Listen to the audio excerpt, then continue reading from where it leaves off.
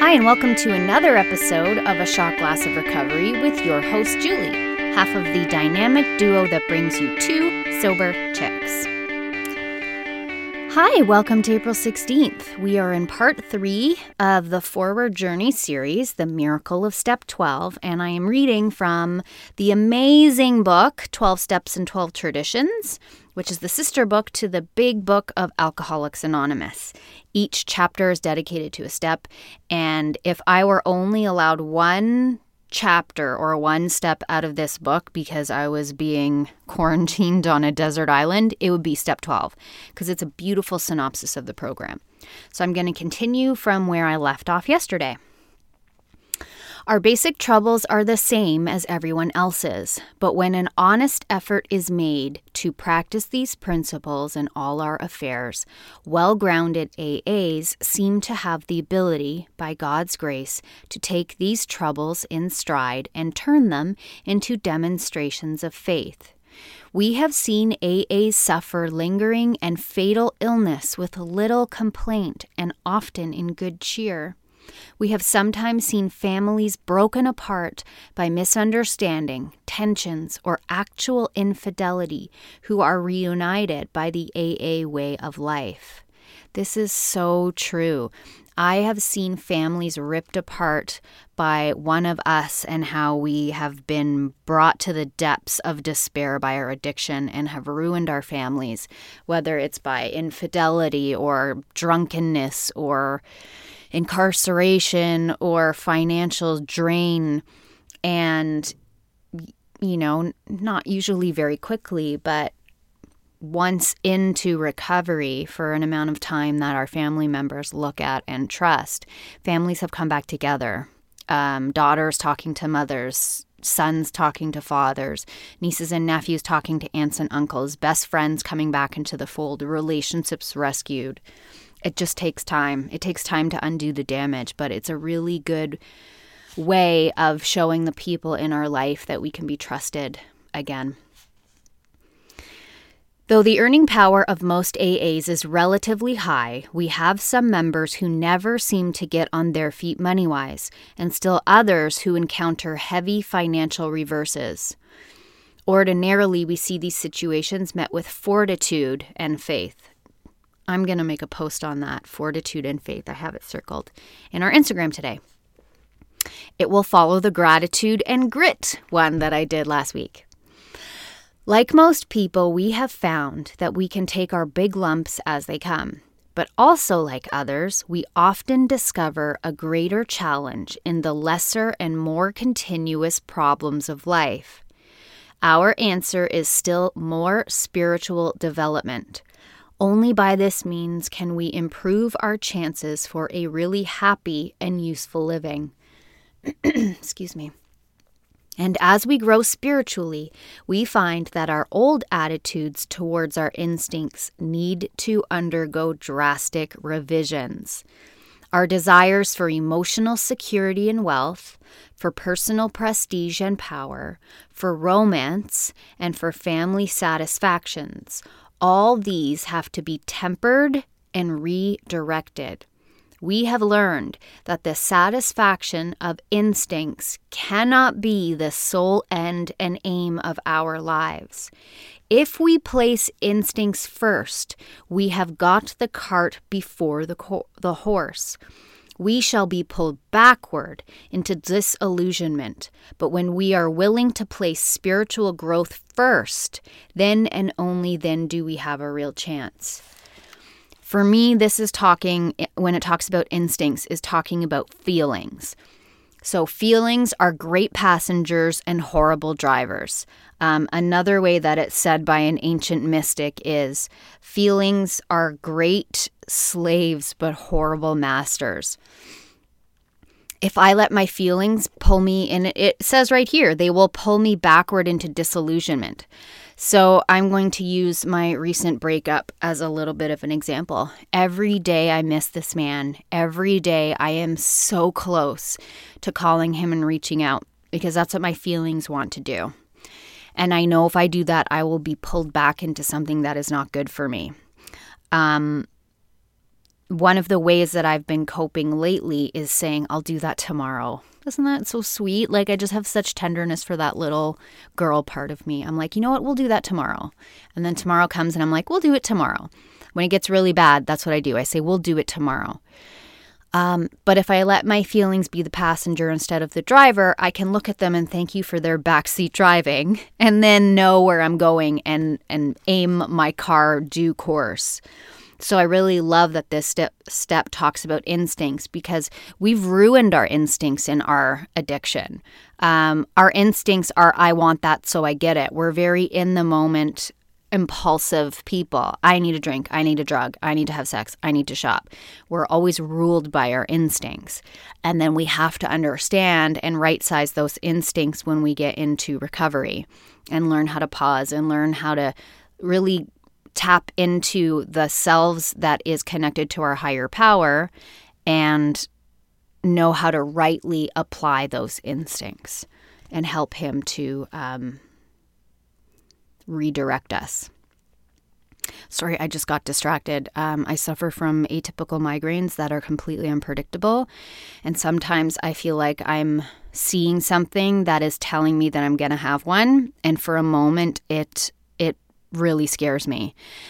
And then I get to sink into the moment and say, if that happens, then we'll deal with it in a little bit. But as of right now, I am not going to let fear run through my body like an electrical charge of adrenaline and scare me when it probably won't happen. So that's just me sharing real time about an anxiety I have. After we come into AA, if we go on growing, our attitudes and actions towards security, emotional security, and financial security commence to change profoundly. Our demand for emotional security, for our own way, had constantly thrown us into unworkable relations with other people. Though we were sometimes quite unconscious of this, the result always had been the same. Either we had tried to play God and dominate those about us, or we had insisted on being over-dependent upon them. Where people had temporarily let us run their lives as though they were still children, we had felt very happy and secure ourselves. But when they finally resisted or ran away, we were bitterly hurt and disappointed. We blamed them, being quite unable to see that our unreasonable demands had been the cause. Really, controlling others is a sign of insecurity and intolerance to accept that we don't have control. When we had taken the opposite tack and had insisted, like infants ourselves, that people protect and take care of us, or that the world owed us a living, then the result had been equally unfortunate. This often caused the people we had loved most to push us aside or perhaps desert us entirely. Our disillusionment had been hard to bear. We couldn't imagine people acting that way toward us. We had failed to see that though adult in years, we were still behaving childishly, trying to turn everybody, friends, wives, husbands, and even the world itself, into protective parents. We had refused to learn the very hard lesson that over-dependence upon people is unsuccessful, because all people are fallible, and even the best of them will sometimes let us down, especially when our demands for attention become unreasonable. As we made spiritual progress, we saw through these fallacies. It became clear that if we were ever to feel emotionally secure among grown-up people, we would have to put our lives on a give-and-take basis. We would have to develop the sense of being in partnership or brotherhood with all those around us, which is equal, right?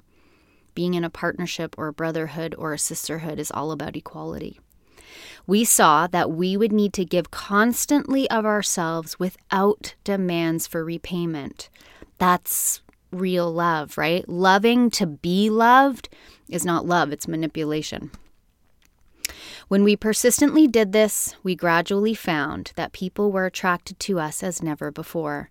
And even if they failed us, we could be understanding and not too seriously affected.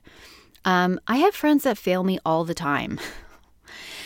And it's been a real gift to me that even though it may sting and my feelings may get hurt, I don't have to take up every hurt feeling or stung feeling up with everyone. Once I remind myself that this person loves me and they don't mean me any harm, and I surround myself with really good people, by the way, I can love people and allow myself to be loved in all of my character defects. And it just is so much easier to give up that control and be like, listen, they're fucked up, but so am I. So they continue to love me. I think it's really easy to look at other people and be like, you know, this person's hard to love, or I don't like this about that person. But like, I cannot only imagine the things that irritate the shit out of the people around me, and they're so gracious they never point out. When we developed still more, we discovered the best possible source of emotional stability to be God Himself. We found that dependence upon His perfect justice, forgiveness, and love was healthy, and that it would work where nothing else would. If we really depended upon God, we couldn't very well play God to our fellows, nor would we feel the urge wholly to rely on human protection and care. These were the new attitudes that finally brought many of us an inner strength and peace that could not be deeply shaken by the shortcomings of others or by any calamity not of our own making. I love that because once I really tapped into the fact that God loves me, God doesn't just love me, He's totally in love with me. He adores me. I am His beloved. And why should He, or why would He, or why does He, when I harm His children, I harm His creation, Mother Earth, I have horrible thoughts about people, I disrespect myself as one of His holiest creations, I have lied, I have cheated, I have stolen, I have cursed Him, and He still loves me. And I think having that kind of love from my higher power has helped me see that that's how I want to love people. Because if it feels this good to be loved by Him no matter what, I want to do that for other people. Because His grace and mercy and love is an unmerited gift in that I don't have to do anything to deserve it. And if someone, recently in this recent relationship, I was told that this man did not deserve me. And I really hated that because I don't like that kind of language. Like, he, as he is deserving of so much. And if God thinks I'm deserving so much of how I feel when He talks to me and the love that I have from Him, as a child of God, I don't believe anybody is unworthy of love. It may not be a good fit. He may be a right bastard or a stupid idiot or a whole host of other things. One of my best friends says he's not worthy to wipe my snot. Another one doesn't refer to him by name and says he who shall not be named. That's all fine, but I don't like the deserving or unworthy language because God does not look at me like that, and therefore He does not look at this man like that. This new outlook was, we learned, something especially necessary to us alcoholics, for alcoholism had been a lonely business, even though we had been surrounded by people who loved us. But when self-will had driven everybody away and our isolation had become complete, it caused us to play the big shot in cheap bar rooms and then fare forth alone on the street to depend upon the charity of passers-by. Ooh, that's good. I get such a visual in my head of like the belligerent drunk who is playing the big shot in a bar and then walks out onto the street and is so pathetic and is stumbling down and has to rely on the charity and goodwill of others to get home. Ooh. We were still trying to find emotional security by being dominating or dependent upon others. Even when our fortunes had not ebbed that much, and we nevertheless found ourselves alone in the world, we still vainly tried to be secure by some unhealthy kind of domination or dependence. For those of us who were like that, AA had a very special meaning. Through it, we begin to learn right relations with people who understand us. We don't have to be alone anymore. That's my favorite slogan, you are no longer alone. Because you guys showed me I'm not this nut bar well, I am, but that there's others like me, and I found my people, and therefore I can relax around you guys and just say all of the secrets in my heart. Like, our secrets keep us sick. It's also how shame and guilt demand punishment. We will lash out from that either at ourselves or at others. But when we expose those things to people around us that get it, then I don't know, I think we just sink more into our humanity, which is the very thing that we're afflicted with, right? Most married folks in AA have very happy homes. To a surprising extent, AA has offset the damage to family life brought about by years of alcoholism. But just like all other societies, we do have sex and marital problems, and sometimes they are distressingly acute. Permanent marriage breakups and separations, however, are unusual in AA. Well, I guess I'm unusual. Our main problem is not how we are to stay married. It is how to be more happily married by eliminating the severe emotional twists that have so often stemmed from alcoholism. I'm going to stop there. I realized once I got sober that I never had a real relationship with many people in my life because I could only have a relationship with them through alcohol, which then means I was in a three-way with alcohol and this other person. But what it really means is that I had a relationship with alcohol. So I found myself much more able to be affectionate with my stepdaughter. Until I did a lot of work on my childhood, I was very uncomfortable around children. And with her, it translated into my relationship with her. I raised her from when she was 2 till when she was 12 in my marriage.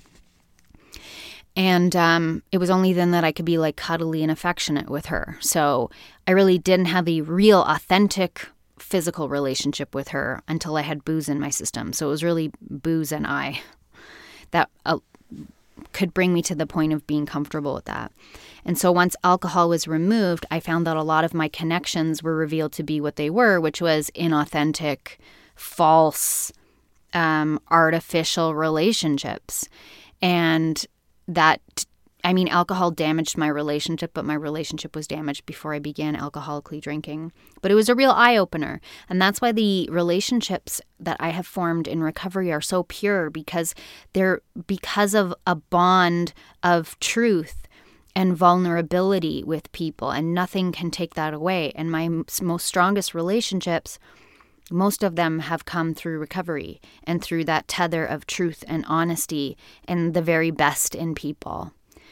And so I hope if there are people listening right now, if you haven't found that in community yet, I encourage you to keep going. I know it's very hard right now because we're all in self-isolation and Zoom is the extent of the connection we have to our fellowship, but even that is better than nothing. So there are fellowships all over this world. I noticed in particular, by the way, Seattle, we have a big listenership in Seattle, which I've never been to Seattle. I'm more of an East Coast girl, but I've always wanted to go there. So thank you, Seattle listeners. And thank you wherever you are tuning in from around the world. I feel you. I see you. I'm so grateful and appreciative to you. And I will be right back here tomorrow, April 17th, 2020.